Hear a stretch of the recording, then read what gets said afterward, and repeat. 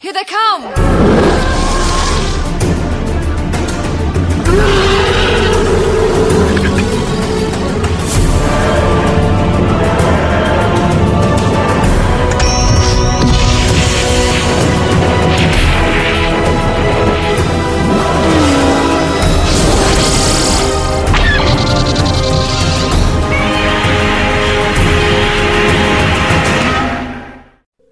Hello and welcome to episode 119 of Effectively Speaking, the podcast that takes a look at some of the special effects sequences of film and television, be they classic, average or duff.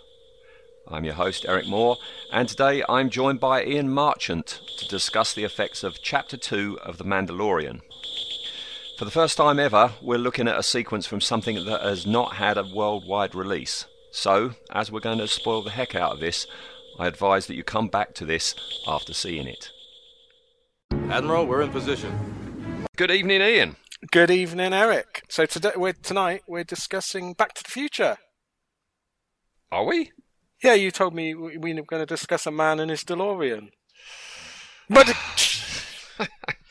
how long have you been sitting on that one, ready to? I've been nursing that one, mate. I've been nursing that one.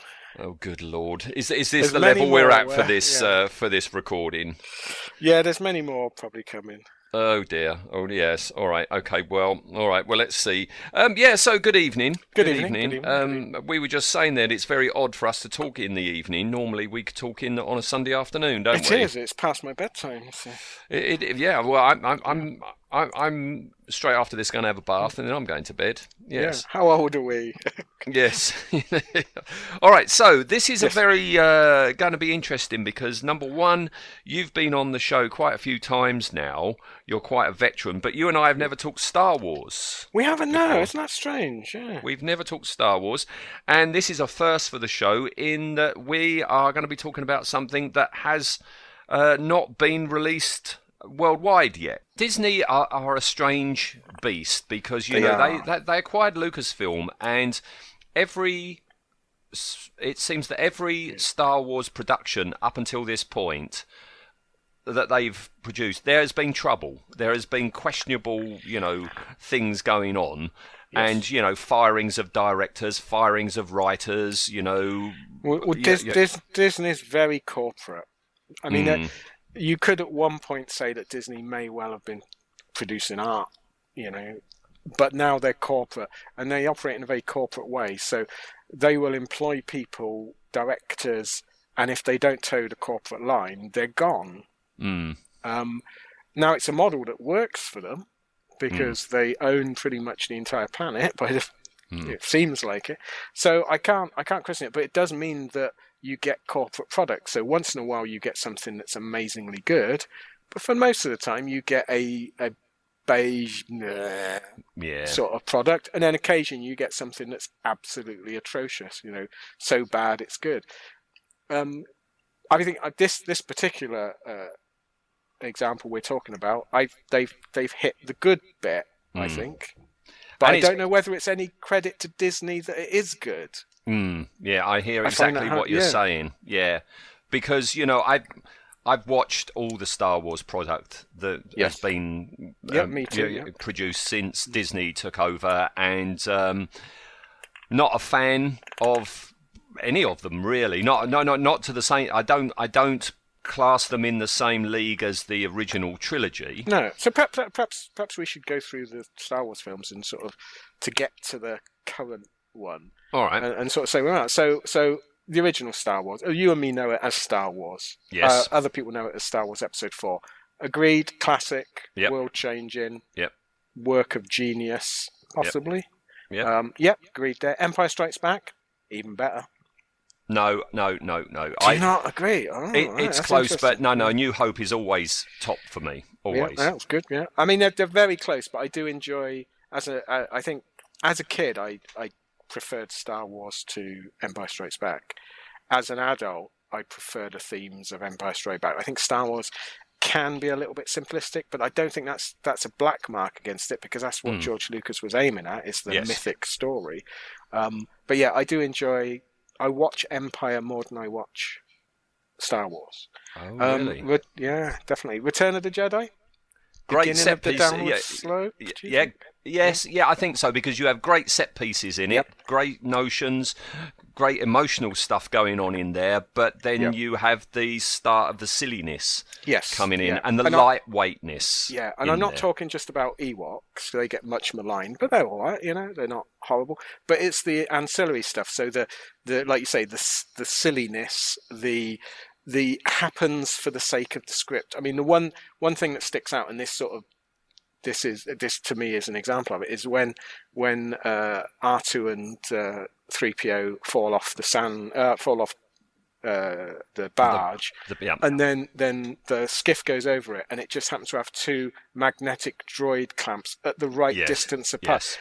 It's bollocks like that annoys me. It's the fact that it pulls you out of the film, like the fact that when they end up in, Chewbacca suddenly becomes this walking dog that is attracted by a bit of raw meat. I mean, for God's sake, he's an engineer. He's a co-pilot. And a co-pilot. He's not an animal No. any more than we are.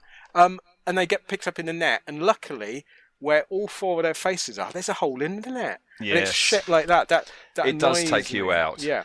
I mean, that thing that you just said about, picking them up out of the sand, it's also the way both of them are completely vertically in the sand. In a comedy manner, yes. Yes. And it was the point at which the creatures started to go from being really well-designed creatures to Muppets. Yes. There was a weird uniformity where they looked a bit Muppet-like. So that was, and I don't know whether it hit at the wrong time for me, because I was it was in my teenage years, so I was starting to get out of Star Wars a little bit at that point. But then, so we waited less than 10 years, wasn't it? But we waited a while, and then the first prequel came along, Phantom Menace. I never went to cinema to see it. I really? first saw. Yeah, I didn't know. I just couldn't be asked. At that point, I hadn't got back into Star Wars. So I didn't go to cinema. So I first watched it when it was released on, I can't even remember what it's VHS or DVD, but whatever the rental version. Thoroughly disappointed. Enjoyed Qui-Gon. I enjoyed young Obi-Wan. I didn't really engage with anything else. I don't know what you thought. Were you... No. I think I've mentioned before on this show, by the time The Phantom Menace came along, we had started to see,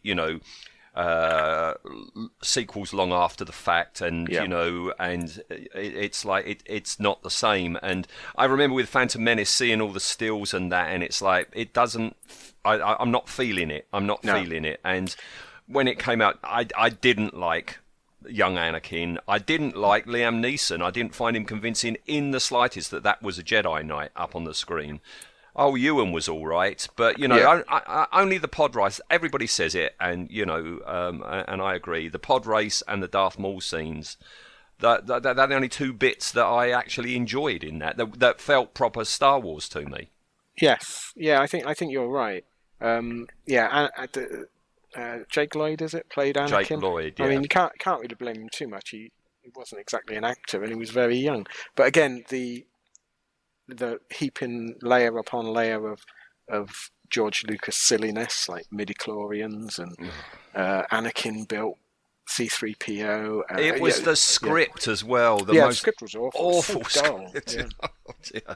I mean, I think people have said it before, and it's like the first one is an intergalactic war, blah, blah, blah, and in this one it's a trade dispute. Yeah, I Not know. interesting It's just stuff, dull. I mean, you read that Terrence Stamp's going to be in it. It's like, oh my God, Terrence Stamp in a Star Wars film, and what? And I think because you've got an absolutely amazing cast of really good actors, and hardly anyone is given a good performance. And I think it's because it's all blue screen, blue and green screen. There was no sets or anything built. So I think you can see that these actors are not responding well to nothing to respond to. So that was a huge disappointment. And then everyone, sort of all the magazines were saying before Attack of the Clones, were saying this is the one.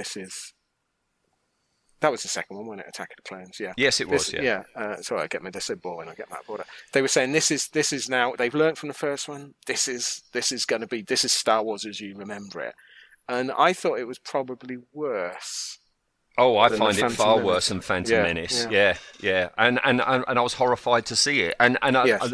most of it I lay at the feet of Hayden Christensen. Yeah. I think the most wooden actor I've ever seen in my life. Which is Again, really weird, because I've seen him in other stuff, and he's okay. So is it, again, that certain actors are no good I don't know. responding to nothing?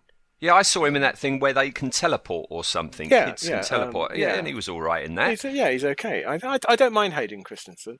But he was awful yeah. in that, and the script was awful, and it was just, oh boy, no.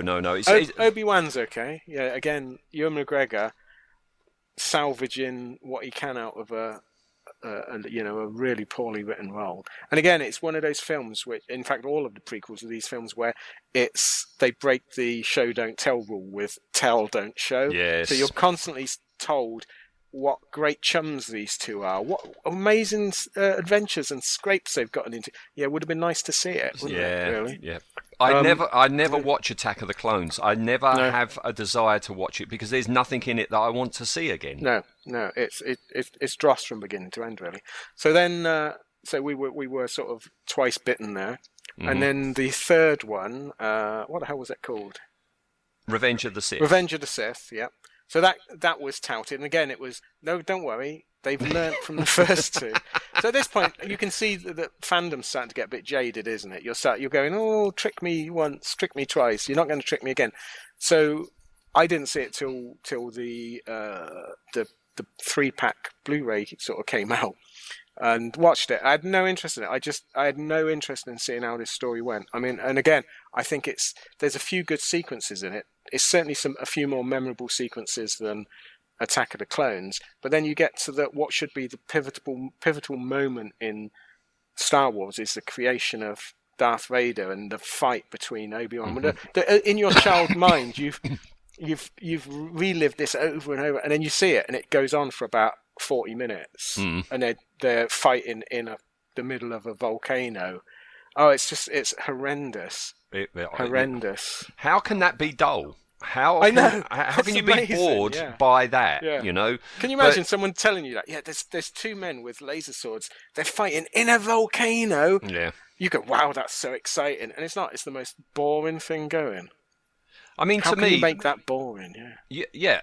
You didn't need to make the prequels. If they had never made the prequels, I would never have wanted to see them, because what you're given, especially in A New Hope, when Obi-Wan is talking to Luke about what happened to Luke's father and Darth Vader, etc., you got it in your head, haven't you? You've totally got it in your head.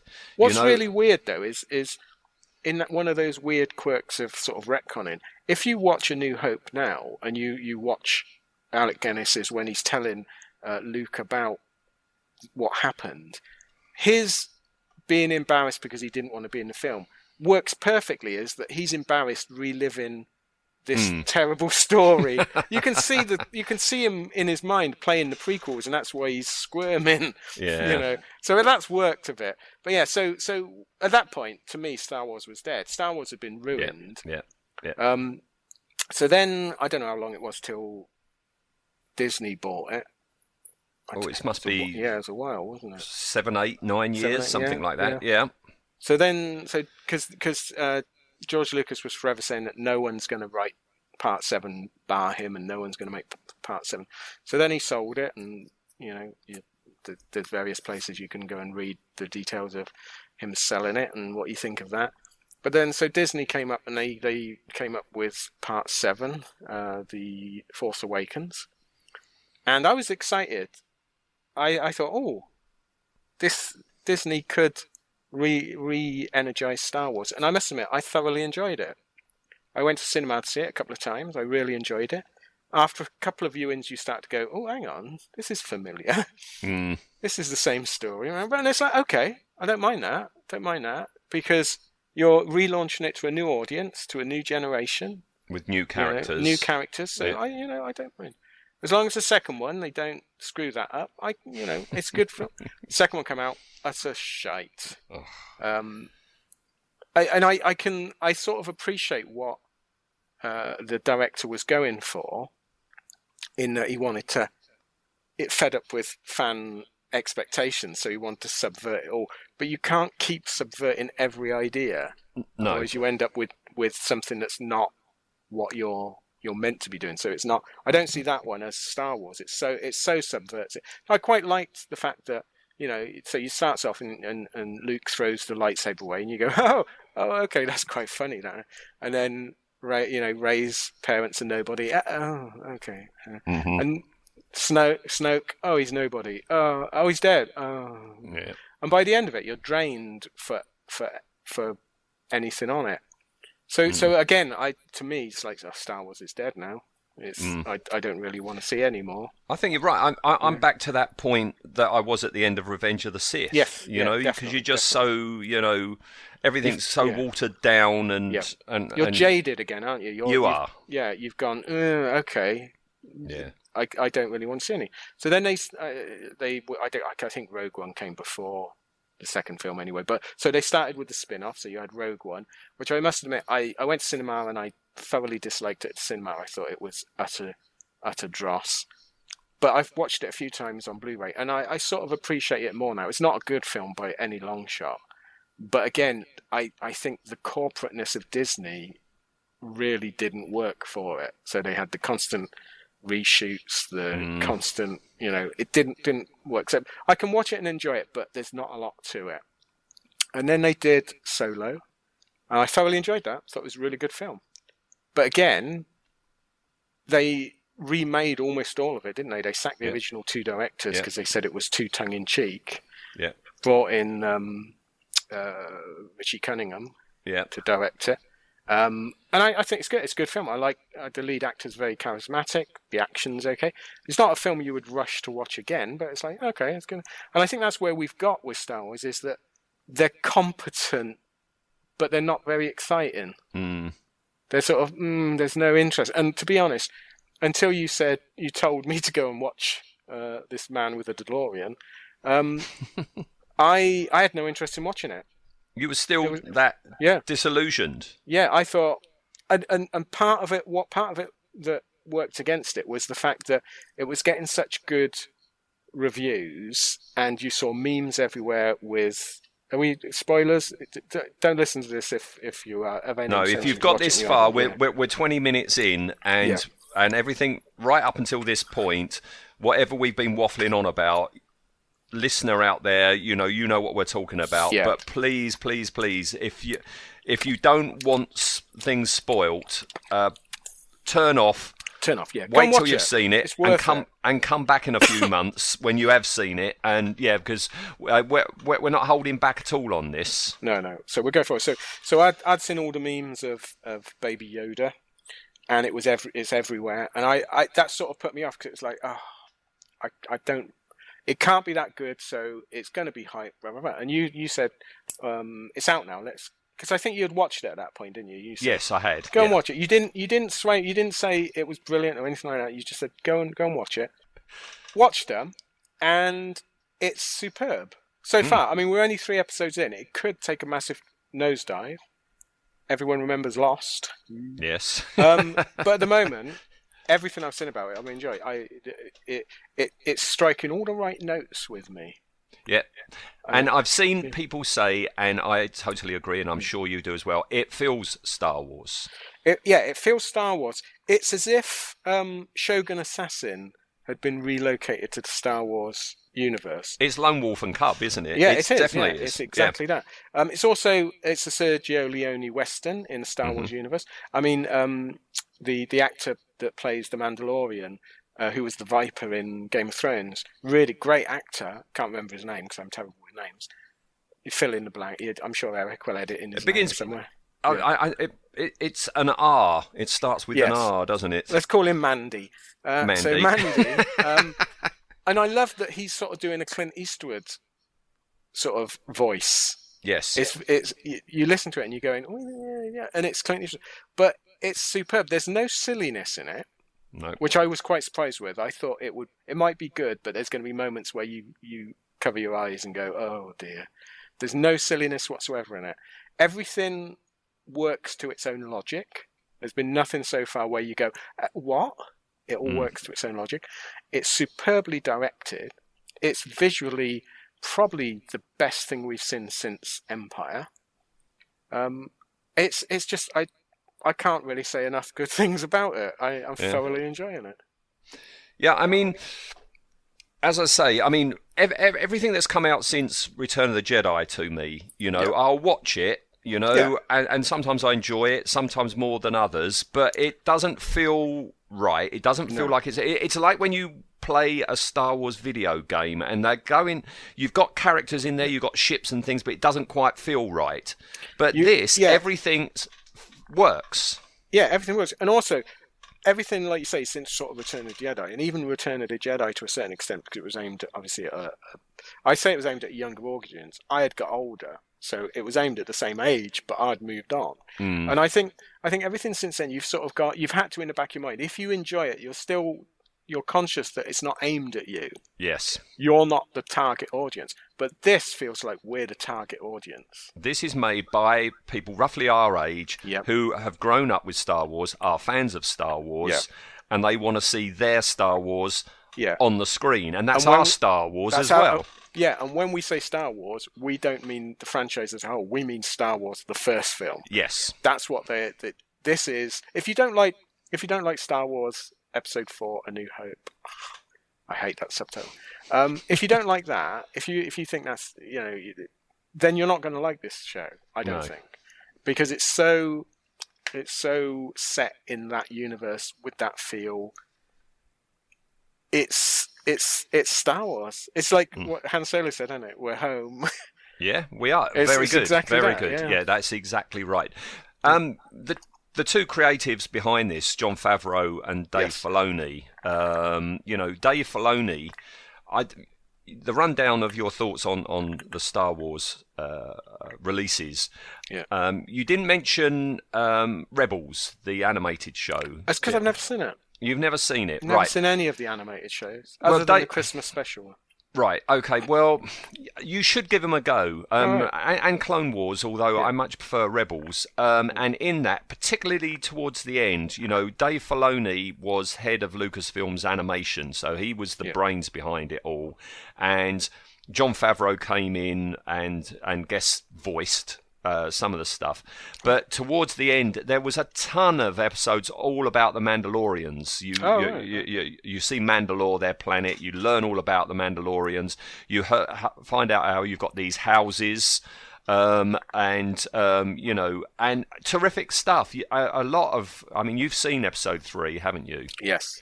A lot of what you see in that is like the live action of what you were seeing in Rebels. I urge you to seek it out. I'll have to have a look, because my idea at the moment, the only thing I know about the Mandalorians, because I was never into the expanded universe. I never read the books. If it wasn't on screen, it didn't exist in my world, other than the Marvel comics. I like them.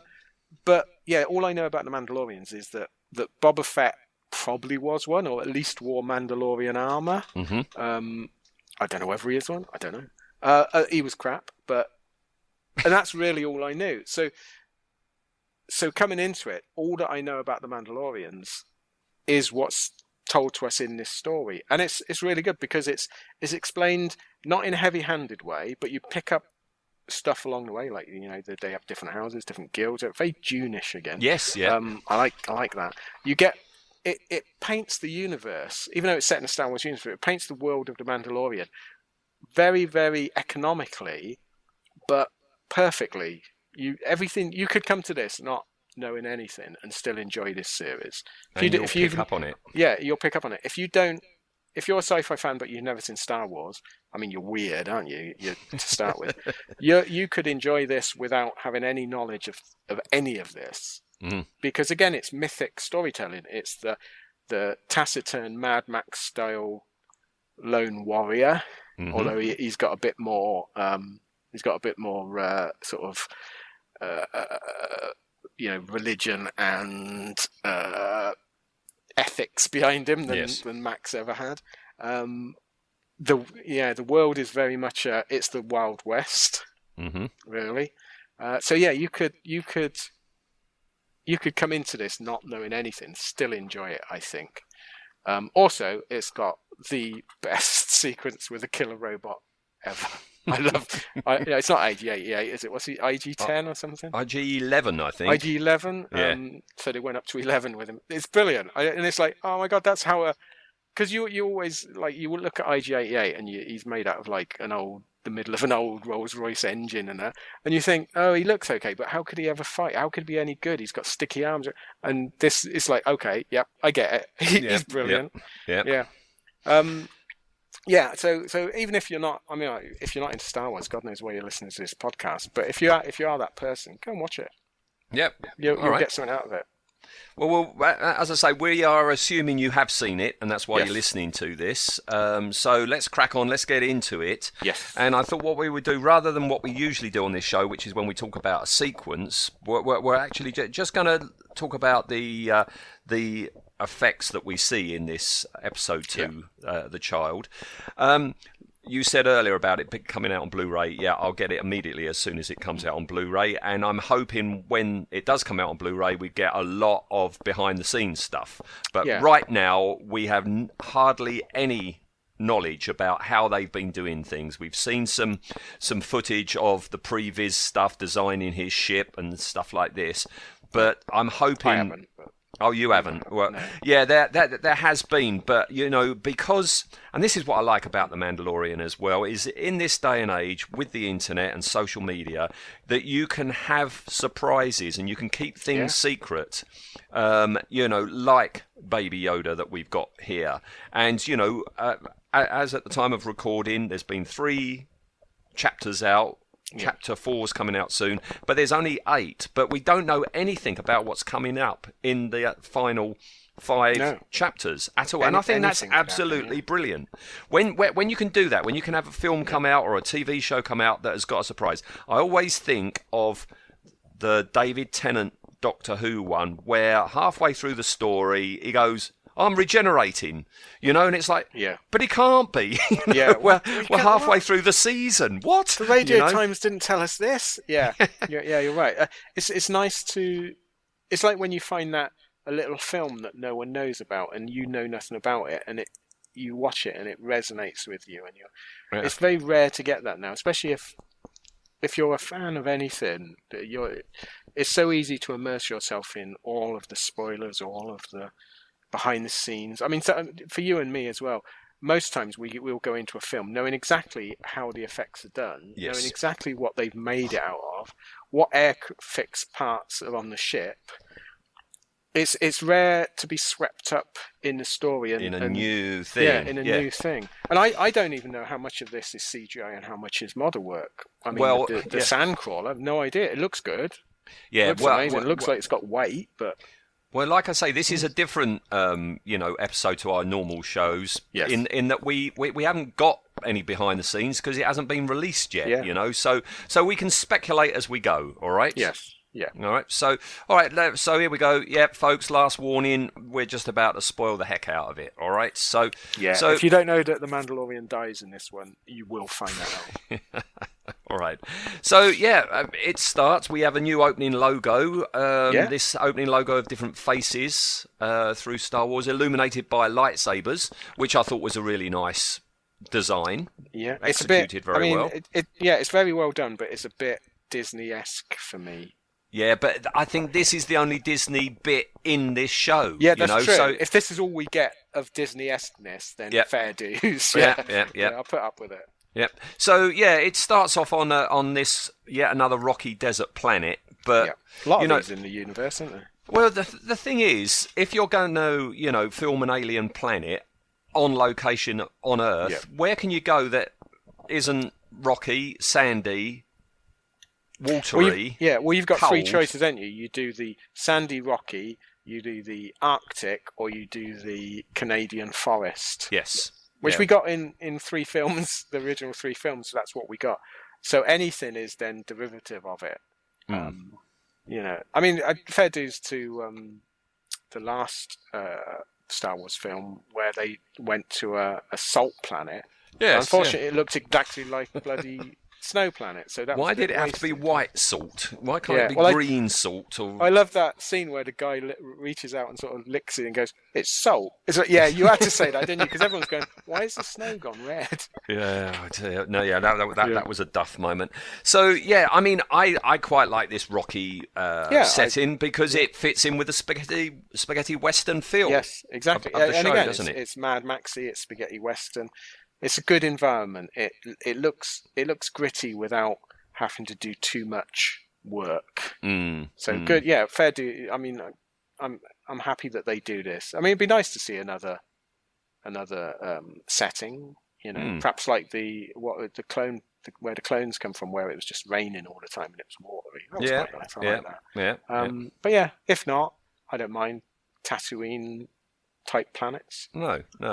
Unlike yourself, I mean, when they started releasing stills, prior to the release, I was looking forward to it. The more I saw of it, the more, you had footage released, at the various conventions and stuff. I was thinking, boy, I'm looking forward to this more than I am episode 9. Yeah, it's not hard though, is it? And yeah, it did. I saw a couple of the stills and I thought, oh, that's nice artwork. I quite like that. But I've been so sort of kicked in the ghoulies by trailers and release. I mean, I know you're like me. You probably had Fangoria magazine, and you would see stills from the latest monster film. Go, oh my god, this is going to be the best thing ever, and it's shite. So I was wary of. I hadn't seen any footage of it. I have to say that I'd only seen stills and stuff. I hadn't seen any footage, I think I watched the first trailer, which doesn't show a lot, and it was like, okay, you can edit any amount of dross into a good. If you can't get a good 2-minute trailer out of anything, there's something wrong. You're really not doing something right. Yeah, so I avoided. And it was good. I'm glad I did. I avoided any sort of spoilers other than, like, say, the memes that you couldn't avoid. I didn't know who Baby Yoda was or what. No. I mean that nobody. That's what I'm saying. Nobody knew about him until the episode was aired. But looking at those, one of the things I did that I thought, I look forward to finding out, because I'd read, the McClunky. Yes. Yeah. So I thought this was in this show. So me and Anne were watching it, waiting for the Greedo scene. Oh, I see. And it was like, and then they say the Empire's fallen. It's like, hang on, this isn't set before. This isn't set a New Hope time. And then it was like, that was on their streaming of Star Wars. Yes, yeah. No, this is 6 years after Return of the Jedi, isn't it? Yeah. Which is why the Stormtroopers are so manky. They are manky. I love them. The reason I mentioned the stills is when the stills were coming out, there was one thing that I didn't like, and I thought, no, I don't know, is that the Mandalorian's armor was just too stainless steel and shiny. Now we've seen 3 episodes, we know, why, we know now, and I understand that, and I get that. But it looked very RoboCop, didn't it? It looked very too pristine. Yeah, and you see this world, this gritty world, where as you say, you've got all the scuzzy stormtroopers and that, but he's pardon the expression, he's got a shiny helmet. He has got a very shiny helmet. He's got a very shiny helmet. But now we know the reason why. He's upgrading with every bit of the metal that he can get. Yes. And also, this starts off, you've got him walking along. Yep. What I like, and I really, really, really hope. I mean, I've seen people say, it's going to be at the end of, the last episode, episode 8. He's going to take his helmet off. No, I hope not. Don't take it off. Yeah. Do not take it off. Be like Judge Dredd. Never take it off. Never take it off. I mean, to the fact where I'm looking forward to the scene where he has to have a bath, and he has a bath with his helmet on. I think that would be amazing. That's what Dredd did, didn't he? Yeah, and I think that would be good. I thought that in the very first scene in episode 1, when he goes to the bar and he orders a drink. Yes. Was he going to get a straw out or something? That would have been amazing if he had got a little straw out. Yeah. Yeah, and he's walking through this canyon. Yes. And he's got Baby Yoda with him. Yep. You call the Mandalorian Mandy, right? I'll call Baby Yoda Bai. The initials are BY, so he's Bai. Yeah. Bai and Mandy. He often goes bye-byes, doesn't he? He does. Bai went bye-bye at the end. I do like the fact that, again, because I'm very fond of the Lone Wolf and Cub stories and films, I do like the fact that he's in the equivalent of a Star Wars baby carriage. It does look like one of them, doesn't it? Yeah, it's really good. I do like it. And you say you saw images of Bai. Yes. Did you think, that's too cute? Oh, I thought that, and again, it put me off because I remember that was the only thing I said to you, and you said, "Hold on," because I said it was putting me off, and you said, "Hold on, watch it. Yeah, you might change your mind," and I completely have. It's the memes are horrendously. You look at it and you go, cutesy. Oh my, this is the Ewoks all over again. This is. And in none of the direction and none of the way they film it is this anything other than a very interesting character. Cute as hell. It is cute as hell. Everyone wants one. If Disney don't do like a plushie, they're idiots.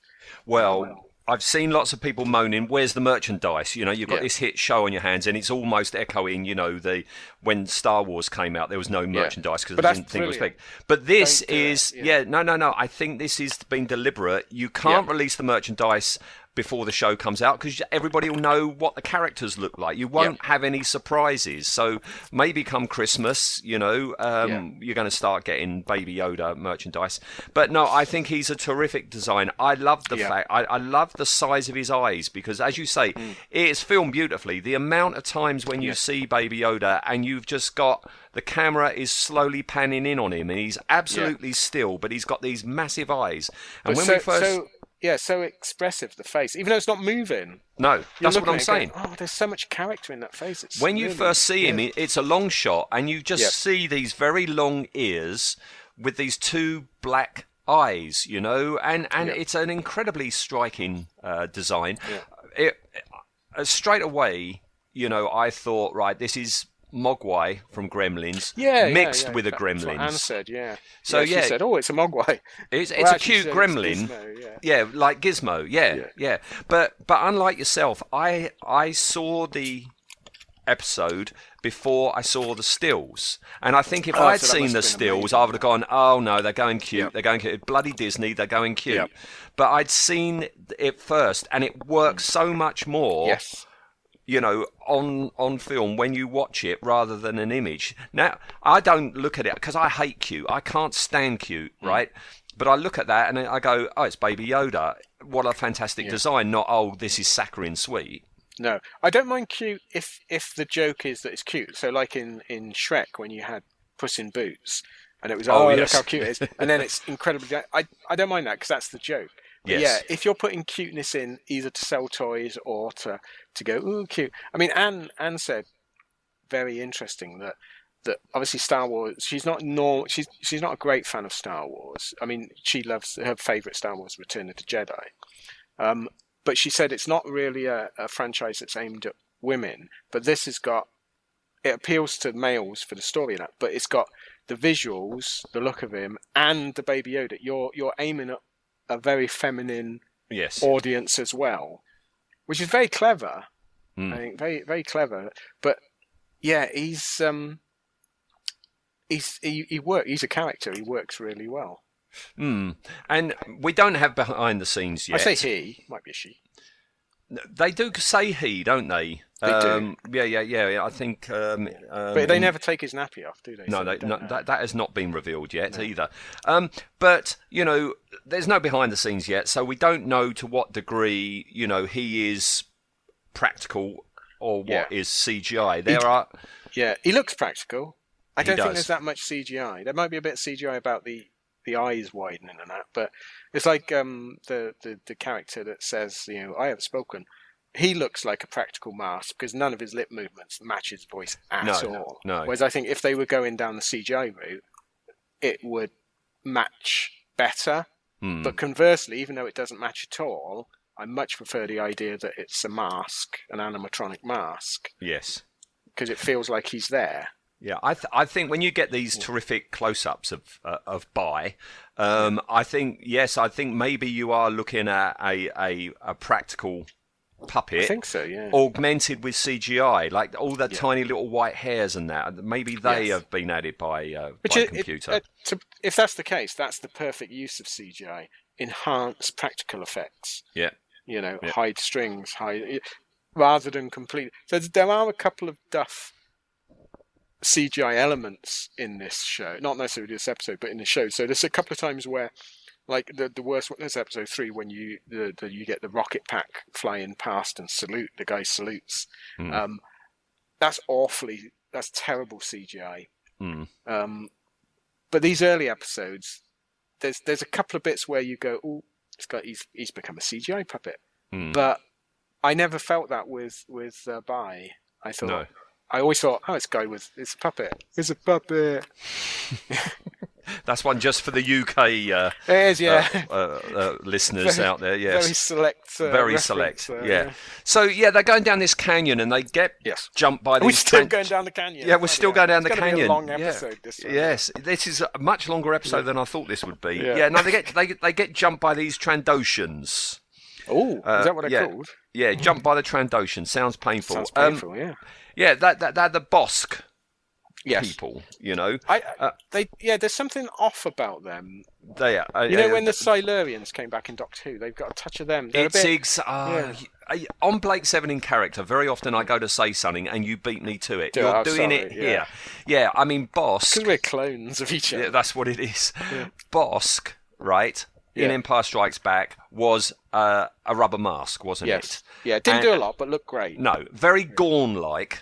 Wasn't he, with his long muzzle? What they've done here is they've made, just like the Silurians, they have made them more human-like. Yes, which you understand if they're going to play a role of talking or anything like that, or they're going to appear again, which I imagine they do. You understand that there's you have to make. Although I'm saying this, you have to make it so that you associate with them because we're human and we're. But that totally goes against the fact that Mandy never takes his helmet off. Yet we've got amazing amount of character. Yes. Weird. Yeah, I think you're right. I think that these species must appear later on talking because Jon Favreau, Dave Filoni are such fans of the original films. And so much of what you see in this is absolutely 100% spot on. Yes. Why would you change the design facially of this alien race if it isn't to just facilitate lip movement when one of them will be talking later on in a story? I think that's what's going on. Right. Yeah, I think you're right on that one. Yeah. So, we have the tussle, we have the fight, watched all the time by... Bye. Cutie little fella. Yeah. And I love the way every time you see him, he's studying Mandy, isn't he? He's just watching. And the camera, every time it goes to Bye, the camera zooms in a little bit more. He's absolutely still, but he's taking it all in. And he's watching this fight. Yes. He's watching this fight, and one of them breaks off, goes to kill Bye. Yes. And he gets disintegrated by Mandy. Yes, I love that effect. It's the only good thing that was in the Spielberg War of the Worlds. Yes, you beat me to it as well. Sorry, yeah. No, that's something we'll have to discuss the BBC War of the Worlds at some point. God, do we have to? That won't be. That'll have finished 20 minutes ago. We both say it's shit, and that's it.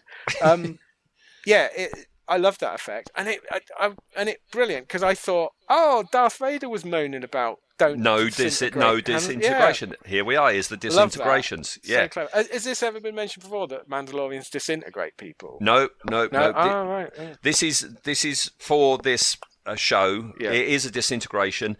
I don't know. I suppose you don't know, but this rifle that he's got that's doing this. It was from the Christmas special, wasn't it? The holiday special, yes. When the very first time you see Boba Fett in the cartoon, that rather weird cartoon, he has got this tuning fork gun.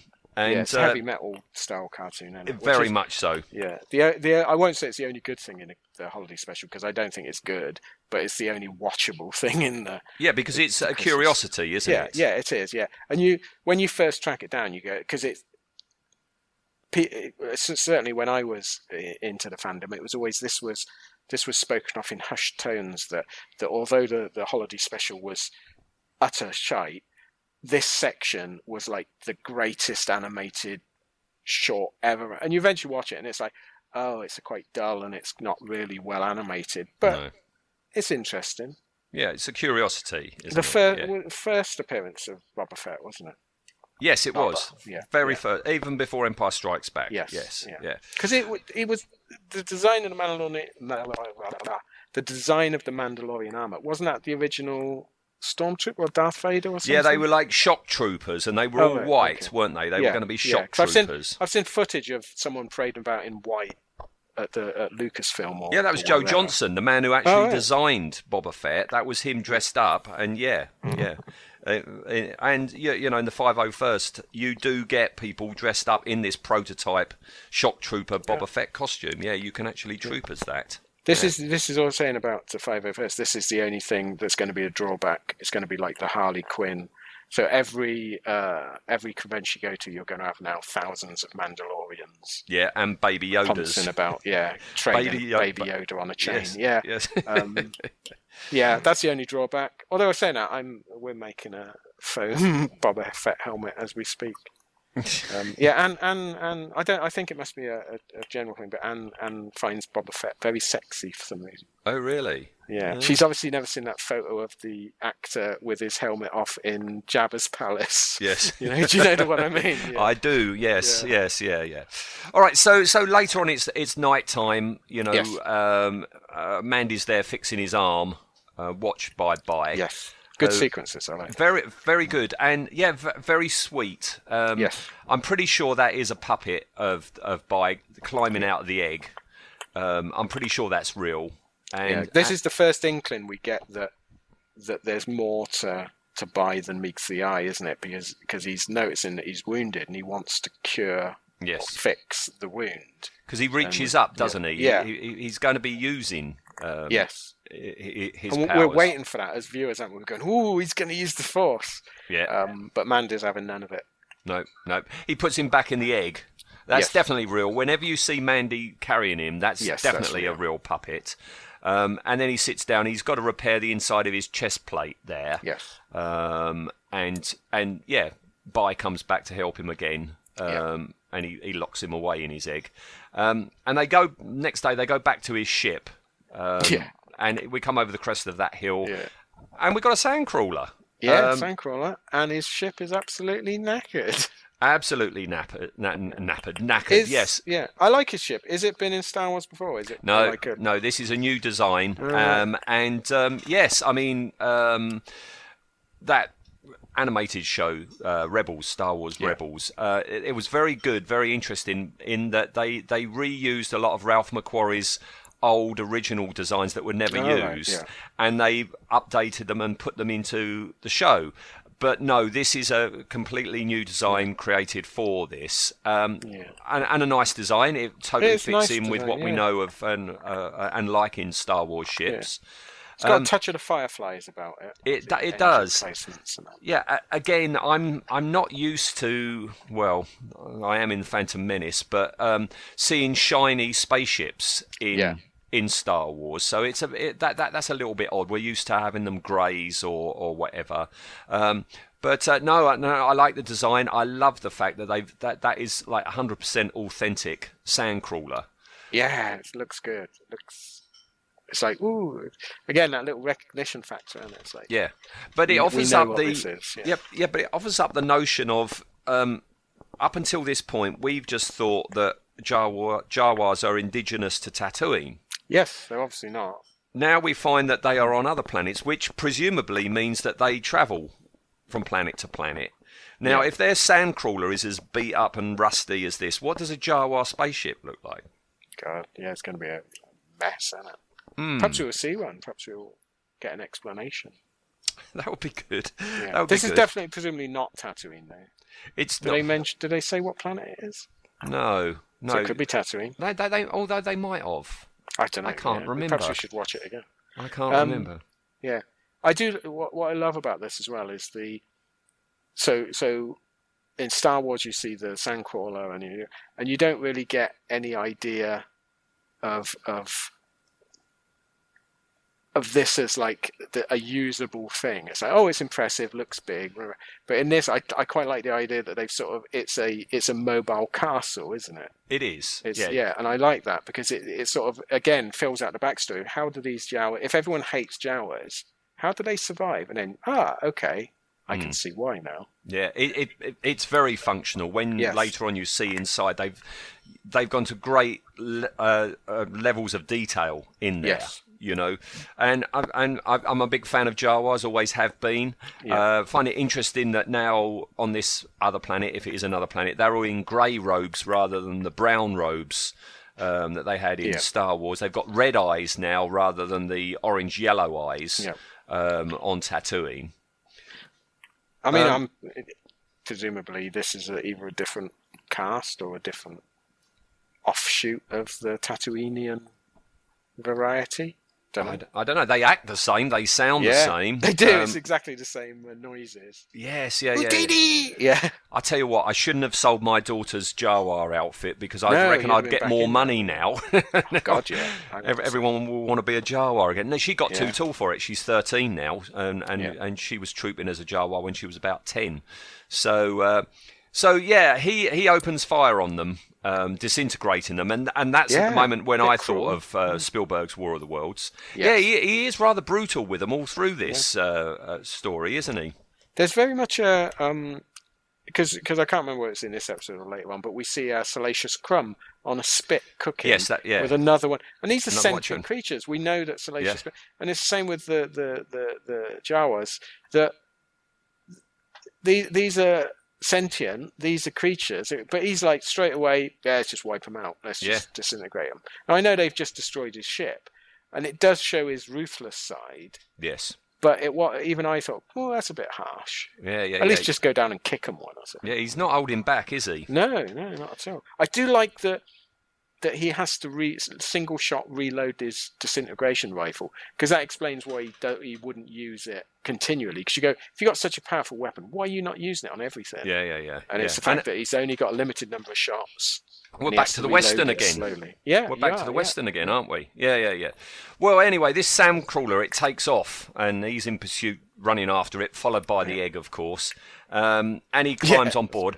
I want to see in behind the scenes how much of this sandcrawler that he climbs on board was made for real, because that all looks very real, the way he climbs on board. Yeah, and that, you know? Do you remember in David Lynch's Dune, and where they're trying to mount the sandworms, and it looks good on screen, and then you see the behind the scenes, and it's like this sort of 30-foot by 60-foot sheet of plywood with and it's just go on a treadmill.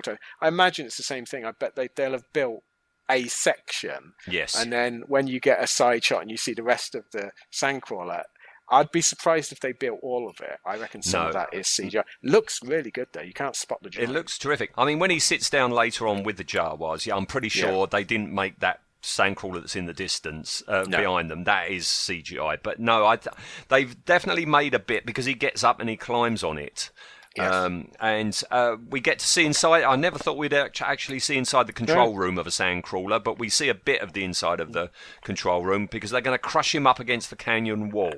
Yes, that very Indiana Jones. Oh, it is so. Wasn't it? Yeah. I saw today somebody has actually spliced the two together. So you've got Indiana Jones on his horse shooting at the at the tank, but then it will cut to the Jawas reacting on the sandcrawler. That's quite funny. Yeah, and the music is great in this show. It's really good music. I didn't miss John Williams. Else, but... Yeah, no, but I didn't miss John Williams. No, there's only at the end, only at the bit where Bai raises the creature up. Yeah, it would have been nice to have had Yoda's theme come in then. Yeah, but that's just a very small niggle. No, I think the music is terrific. Yeah, and like you said, with the interior of the Sandcrawler, the set design, which is something you don't mention that often as a special effect, but the set design in that is really special. This is a believable lived-in world. Although I don't know about you, but like I'm always now with anything Star Wars, you're watching out for what it's made of. Yes, all the time. Yeah, and I couldn't spot anything too obvious other than the weaponry. But I'm always watching for like, what? I like when you spot they've stuck something to the wall as a bit of set design that's obviously noticeable, like a toilet seat or something. I was studying the Jawas blasters because I made one for my daughter, and there's only like 2 weapons that the Jawas really use, but you've got all sorts of different types, and it's like, oh, I could get a baked bean can and I could do something with this and blah blah blah, So anyway, he tries climbing up and they start dropping things on him as he does his Batman move. That is so the 1960s Batman show when you've got him going vertically up, pulling himself up like that. Yeah, and people poking their heads out of the windows. I was expecting Jerry Lewis to come out or Sammy Davis Jr. or someone. Yes, yeah. And he's quite brutal with the Jawas. If somebody opens a hatch, he pulls them out and they fall to their deaths. Yeah, there's one shot where he pulls one out and you say he falls to his death, and you see him go down, and you think, oh, it's going to cut away. It's going. No. And when he gets to the top, he's still doing it. Yeah, still doing it. Yeah. But then he gets the iron. Sorry, I was going to say I like the fact that he's wrapped his climbing rope around that craney bit that sticks out, and they're trying to whack it off with it. I just like, okay, that's funny. Yeah. But when he gets to the top, they use one because they've got iron guns, aren't they? They're iron cannons, the blue lightning thing. They shoot him with it, and just like R2-D2 in the first Star Wars, he falls over. Except he falls off, doesn't he? And lands. And when he wakes up, the sandcrawler's gone. Yeah, because I thought, oh, it's affected his armor, and that's what's knocked him out, rather than it affecting him. But yeah, it's. Because I thought it was the same gun they used on R2-D2, so I thought, oh, okay, it's because his armor's sort of computerized. Yes, yeah. Then it's almost like a what do you call it, electromagnetic pulse type thing. Yes. But it's again, he falls off, and you see the sandcrawler going off away. Yeah, and when he wakes up, it's gone. Yeah. So he and Bai, they go back to the ship. It's been stripped of all the weapons and technology. Have you seen that thing online where somebody's pointed out that there's a Dalek gun in his really weapons good. locker? I like the Terry Nation Army YouTube channel. I really like that. I love the anal way they go into minute detail about stuff, and it's fascinating that it's a Dalek gun made for which one was Death to the Daleks? Yes, yeah, and terrific. And apparently really I love that. Apparently, if you look closely, there's also Han Solo's blaster or a which version sort of makes it. sense. Yeah. Yes, yeah.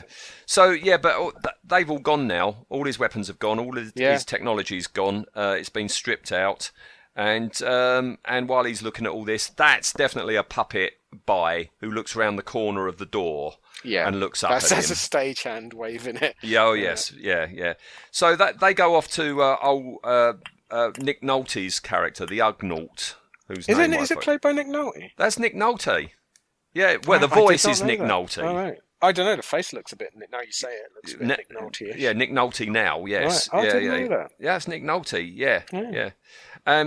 They go to his place. We got this little comedy thing with Bai eating a frog. Yes.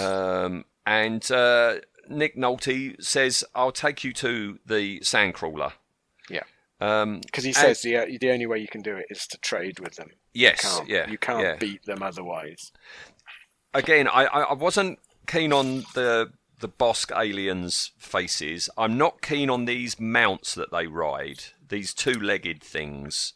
No, I saw it and I thought they've done it like that because there's going to be a Halloween costume with your legs in those legs. Oh, I see. Yeah, it reminded me of Bernie Clifton. Clifton, the bloody emu thing. Yes, yeah.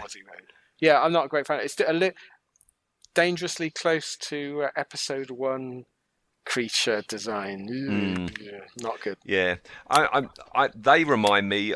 Games Workshop, the orc race in Games Workshop have these little critters called squigs, which is basically a head on legs, and that's what these are. It's not. They're like tadpoles with legs. It reminded me of that. What was it called? A Ralph Bakshi cartoon where there was like. What was it called? It was set in the future, and there was like a stormtrooper-ish race, and they rode about on. Do you remember what was it? Yeah. Not demons. What was it called? No, it's escaped me. Magicians, Merlins. It was something like that. Yeah. But yeah, it reminded me of that as well. There's a classic bit of artwork of one of them, of one of these guards sat on it, and two-legged creatures like that always look a bit weird. Yeah. You got away with it with the Tauntauns, but not. No, not these. No. So yeah, they ride them. They catch up to the sandcrawlers. They're all there. They've got all their stuff out. It's like they're having like a boot fair or something like that. I love the fact they've still got R5D4. From Star Wars, the one who had a bad motivator. Well, you can't sell him. He's rubbish, aren't you? Yes, because he blows up every time they wheel him out. Yeah, they're stuck with him. I guess that suggests that this sandcrawler, maybe not the Jawas, but this sandcrawler is definitely the sandcrawler that came along to the last homestead, isn't it? Which again, does that mean we are actually on Tatooine? Oh yeah. If anyone, if they do say it, let us know on. You got a Facebook page for this site, haven't you? Yes. Yeah. I forget we're not on the Blake 7 one. Go on to the Blake 7 one and let us know there. Yeah, so they agree. They trade. They'll give him his parts back for the egg. The egg, yes. Yes. Yeah, we want the egg. Yeah, it was because when they said that, I thought, it's going to be like some sort of jade egg or something. You know what I mean? Yeah. It's so much better. When they all start chanting in their Jawa language, the egg, that reminds me so much in Galaxy Quest, where you've got the little creatures, the rock, and it's like, blimey, it's like Galaxy Quest.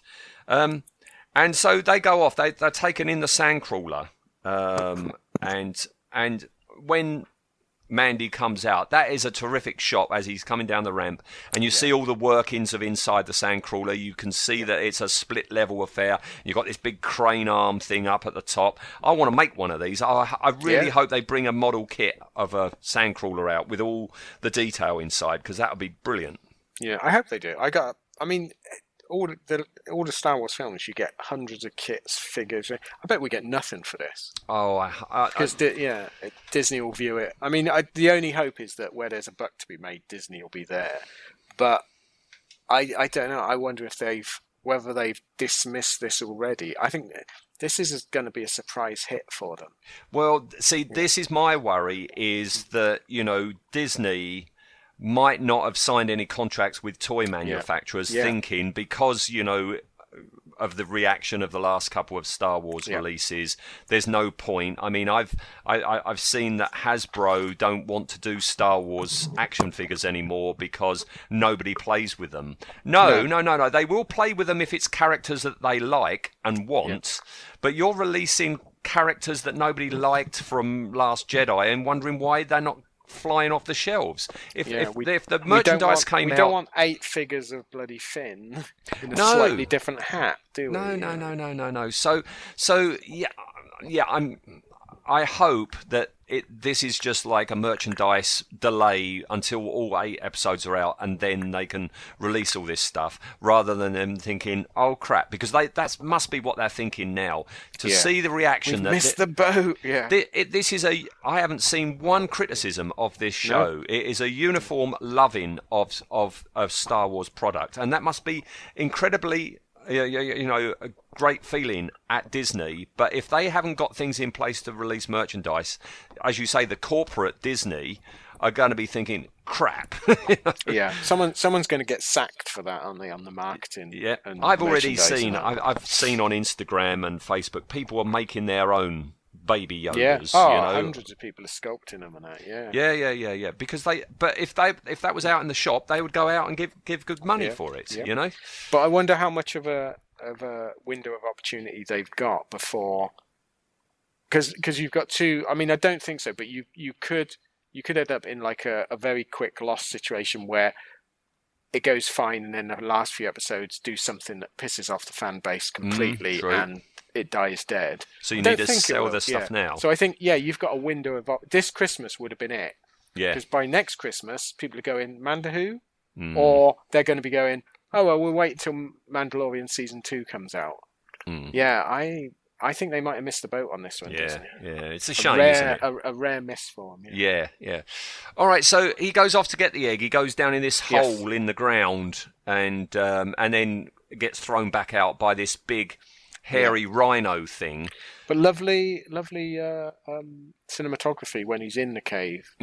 No, it's not one of those. It's not like a Lost in Space, brightly lit, flat-floored cave. It's the only light down there is from his little head torch. His lamp, his head torch. It's really nicely done. It's creepy, and it's like, ooh, what's down here? Because you don't know what's down here. And then the eye opens, doesn't it? I honestly thought, he's going to be a Rancor. See, if it was a Rancor, we're definitely on Tatooine. Yeah, right. But it wasn't. I'm glad it wasn't, really. No. We get this big hairy rhino thing, and everything that's happened in The Mandalorian, all these nods back to Star Wars, as I say, it all looks authentic. It all looks like it's in that time, because here we have, an updating or an exact copy. This thing, I don't know, it's reminding me of Star Wars, but the wrong Star Wars. It's reminding me of those terrible monsters in Attack of the Clones in that arena scene, and I think it's good to be reminded of past Star Wars when it's a good design, but you don't really want to be reminded of a rubbish one. Yeah, I mean, you wouldn't want it to been like at the Earth's core type. Oh no, creature. You remember that thing, whatever that Doug McClure stuck in the neck. I think it's okay, but this is the most CGI part of any of these 3 episodes, I think. And there's some lovely stunt work in this sequence, but you're sort of brought out of it because that creature, that woolly mammoth thing, woolly rhino, is so CGI. Yes, yeah. Also, I felt a bit sorry for it. When he's dispatched, definitely, yes. I like the way that, in this tussle, that the rhino has with Mandy. Mandy is being thrown around. He's being dragged around. Yeah. He's not an outright hero. He's fallible, isn't he? He's getting beaten up. He pretty much loses this fight, doesn't he? He reminded me very much of Bruce Campbell's Ash in this sequence. This is what would happen to him. Yeah, he's not the unbeatable foe, and he gets his ass handed to him. In this fight, he would be dead, wouldn't he? And I quite like that he's getting thrashed about and he's using his weapons and it's not working, and then the only weapon he's got left is his little knife, and he knows he's going to die and he holds it out. Brilliant. I love that. I'm sort of getting goosebumps now from it. I love sequences like that. Because he bows his head, because he hasn't got a chance. He's going to be trampled, but he's going to die with his knife in his hand, He says earlier, weapons are my religion, this is the way that you go out, Yeah, you die. It's Valhalla again, isn't it? It's the Vikings. You die with your sword in your hand, otherwise it's dishonourable. Yeah, and and I love the way he's gasping and he's sighing. He's in a lot of pain. He's not He's not a superhuman. But of course, yes, the This is where we should have got the. That would have been perfect, and it almost threatens it, doesn't it? The music almost does. Threatens it. You go, they're going to play it. They're going to play it. Oh, they didn't play it. I was expecting Yoda's theme when you see it's halted, and then you cut to you just see a bit of Bai and his hands up, and it's like that's the point where you could have had a little echo of the John Williams music, couldn't you? Yeah, I mean it was really good.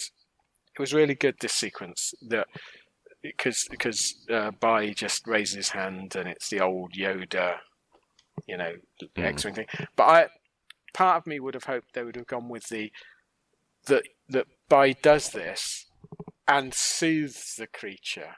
Yes.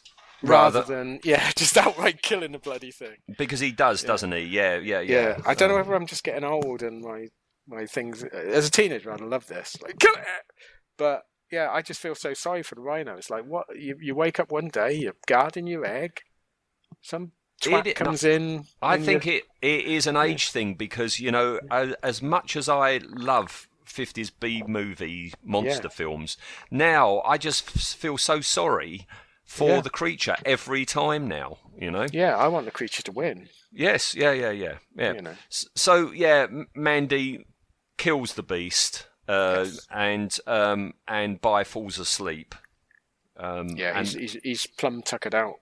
He is. You can see the strain again. They've done it brilliantly. You can see the strain on him. Isn't this good that we're referring to him as a character? We're you're not going, oh, the puppet looked really good in that. So, Bai was knackered out. Yep. And he nods he off. He is a character, yeah. And he nods off. And that's when Mandy goes and finds the egg in the cave. Yeah, hairy egg, weirdly. A hairy egg. Yeah, he finds this hairy egg and takes it to the sandcrawler as it's about to leave. And the Jawas slice it open and eat the yolk. That's all they want it for, isn't it? Yeah. They just want a handful of Cadbury's cream egg. That's basically it, yeah. Yeah. It's just, it's wonderfully of gross. So you realize, you're reminded that these Jawas are disgusting little creatures. But yeah, even though he's wearing a helmet, the look crosses the helmet's face of, what? That's all they wanted it for? Isn't it? It's amazing. It is terrific. It's terrific stuff. Yeah, such great physical acting from this actor. We'll call him the Viper because we're both terrible at names. Yeah. Mandy. Such great physical acting. Yeah. It is brilliant. Yeah. They go their way. They're loaded up with all the parts. Bai is still asleep, and old Nick Nolte there doesn't seem to know about the Force, because this is the Force in use, right? And it's like, tell me what happened again. And I love this. I love the fact that in Star Wars, Han Solo doesn't believe any of the the Jedi nonsense. He's been from one side of the galaxy to the other, has never seen anything. Back then in Star Wars, nobody really knew who the Jedi Knights were. I mean, Obi-Wan says that they were the guardians of peace and justice before the Dark Times, before the Empire. Yeah. So Jedi Knights weren't around when the Empire was around, No, and this is where the prequels have ruined it, isn't it? That by explaining all this, the scene with Han Solo now where he doesn't believe in the Force, it's like, but literally in your lifetime, 5 years ago, these people were, or 18 years ago, these people were. They were the policemen. The police force, Yeah, they were like policemen, and I hate the prequels for that. I hate the prequels for well, it's George Lucas. I mean, who reckons that, when we see Alec Guinness as Obi-Wan, what he's wearing on Tatooine is the clothing of a Jedi Knight. No. He's a hermit in disguise on Tatooine. That's what a hermit on Tatooine wears. That's not what a bloody Jedi Knight. Again, going back to your head and what you see in your head when you watch Star Wars, when you talk about Jedi Knights, in my head, they were knights. They wore armor. In one of the Marvel comics, the one that was a rip-off of the Magnificent Seven. Oh, the Don Quixote guy. The Don Quixote Jedi, and he's wearing a suit of space armor. Perfect. That's what you're expecting them to wear. You don't expect them to wear the dirty old patched desert robes that they're only wearing because they live in a desert and they want to fit in. Yes, yeah. Because otherwise, again, you're left with the thing where Obi-Wan hid out on his enemy's home planet with his own surname, wearing his uniform. What a fuckwit! Isn't it? It's amazing. Yeah. Thank you, George Lucas. Yeah, thank you, George. Yeah. All right, so they repair the ship, and all the while, Bai is asleep. And, so cute. Yes, and Mandy asks Nick to join him as a crewmate. Yes, yeah. But he's like, no. This is the only bit that I thought, because I didn't buy that they could repair that ship so easily and quickly.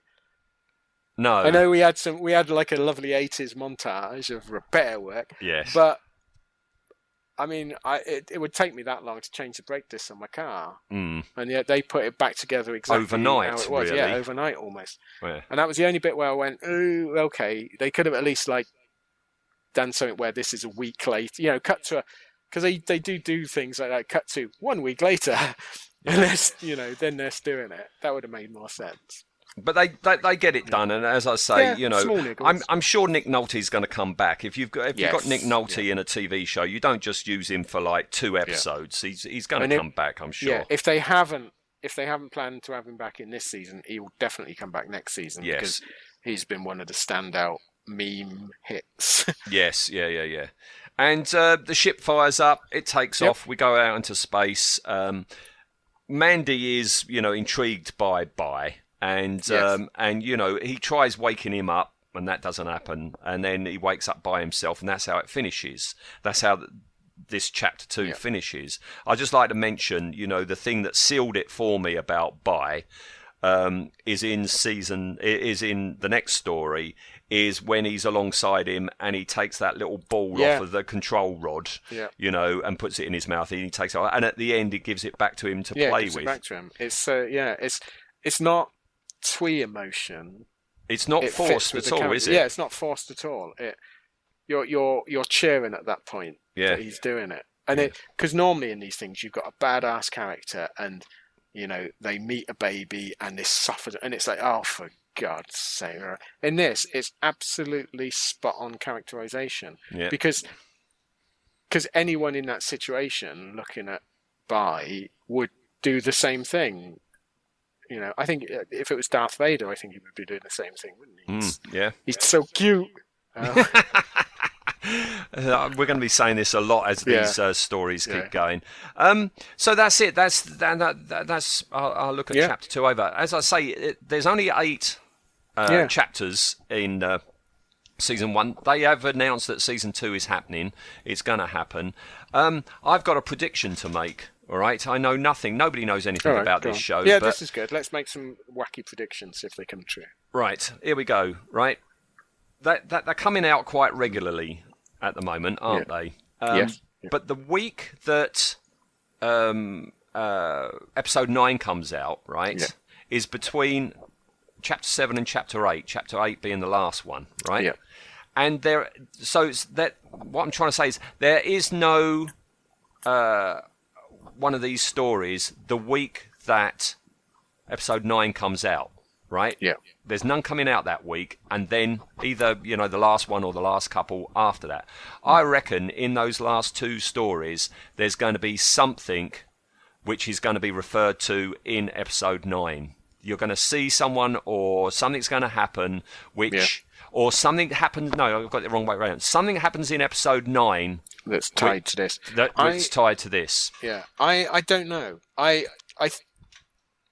think that you'll get 2 ways. You're right. It will be the cliffhanger to episode 8 will be something from 9, and the story will continue, and you'll see Baby Yoda or something in 9. There'll be something like that. But part of me thinks that's not going to happen because of the way Disney is structured. So Disney TV is an absolute separate entity to Disney Film, and they hate each other. So I think the only reason they've released The Mandalorian now is to try and shore up interest in the film. And I think the only reason they're not showing an episode on the week that it opens because they don't want to dilute the audience.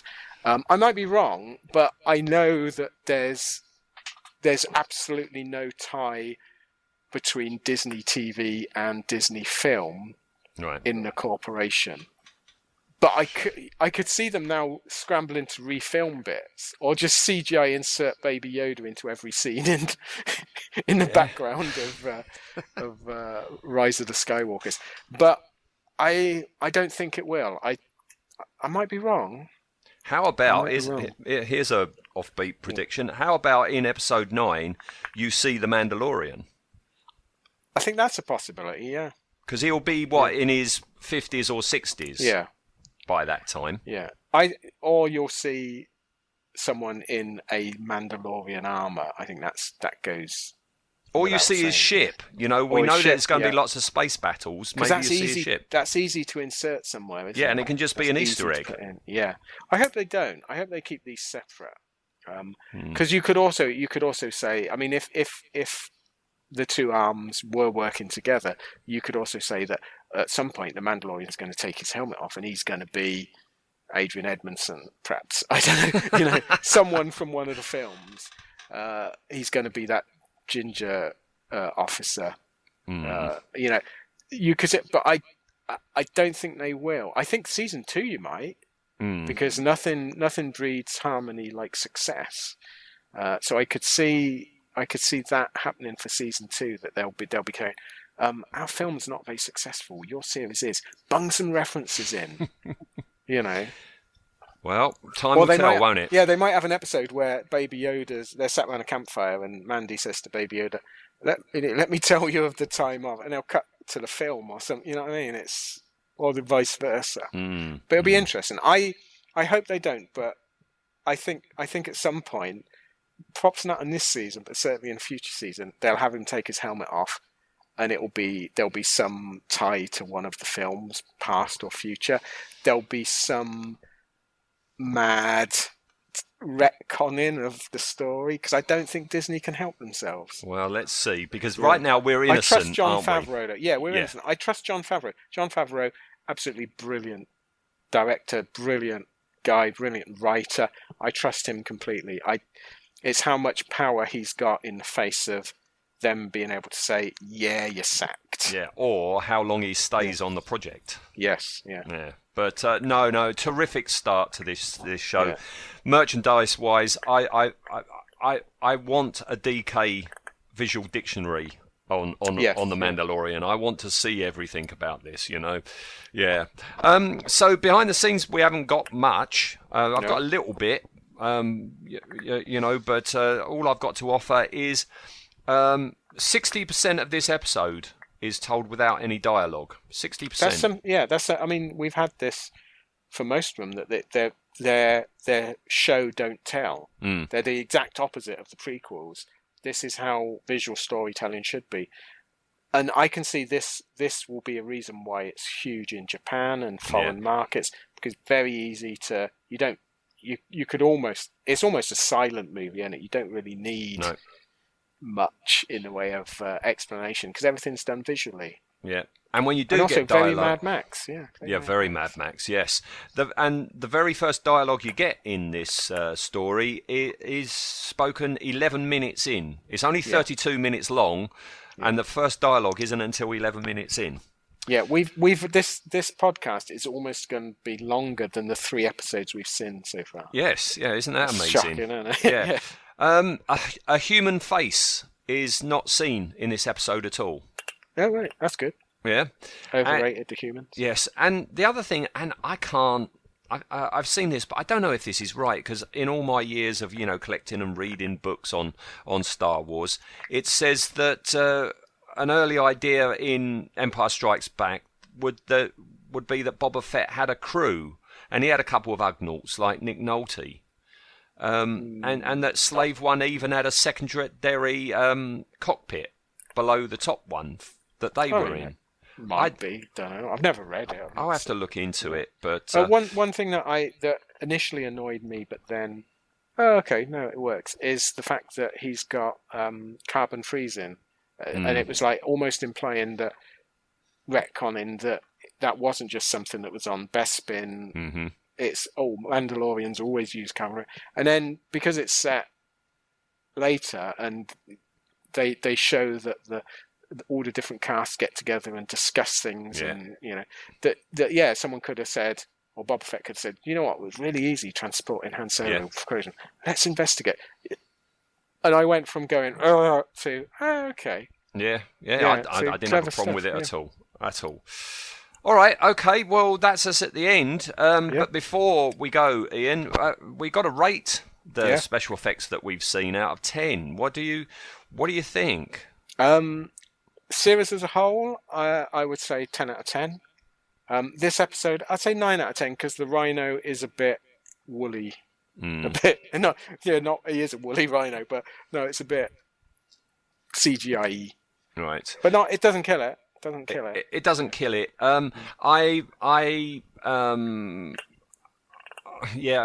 That's not 100%. I don't like the Trandoshan's face. That they've made them more human-like. It could be they're like Klingons. You get different variations, I suppose. Bosk might have just been someone that worked out a lot. Maybe. So I'm giving it an 8. So that's 8.5. All right. I mean, for a television show, I mean, telly is the new move, isn't it? It is. There's more effort put into television shows and films these days. But for a television show, it's cinematic. It is. It's like watching a film, isn't it? That's what I said to my wife. It's like watching a film. It's like watching a film, but not having to go out and meet the public. See, our dreams have come true. Yeah, we can sit at home. Watch Star Wars, brand new Star Wars. Yeah. All right, okay. Well, that's us done. Yes. Thanks for tonight, Ian. No, it's nice to do something that's contemporary. Yes. It's weird because normally we're talking about stuff from 50 years ago. 100 years in some places. Yeah. So no, yeah, this is the most up-to-date thing we've done. So I didn't think we'd have much to say about it. I'm stunned. We're almost at an hour and a half. You know, Yeah. I thought it'd be about half an hour. So. I did. I thought we'd both go, yeah, it's good.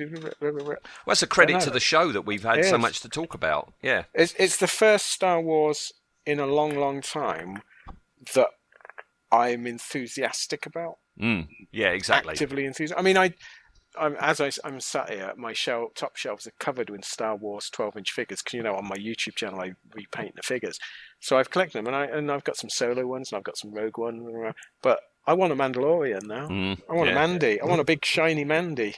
And a Baby Yoda. And a baby. In his egg. In his little egg, his little baby carriage. Oh, that would make a good Christmas tree decoration. The bauble that's the Yoda in his egg, wouldn't it? There you go. Like, why we should work for Disney. We should make one. You and I should make one and put it on the Facebook page. Yeah. All right. Okay. Well, thank you ever so, Ian. Yeah, no problem. Enjoyed it thoroughly.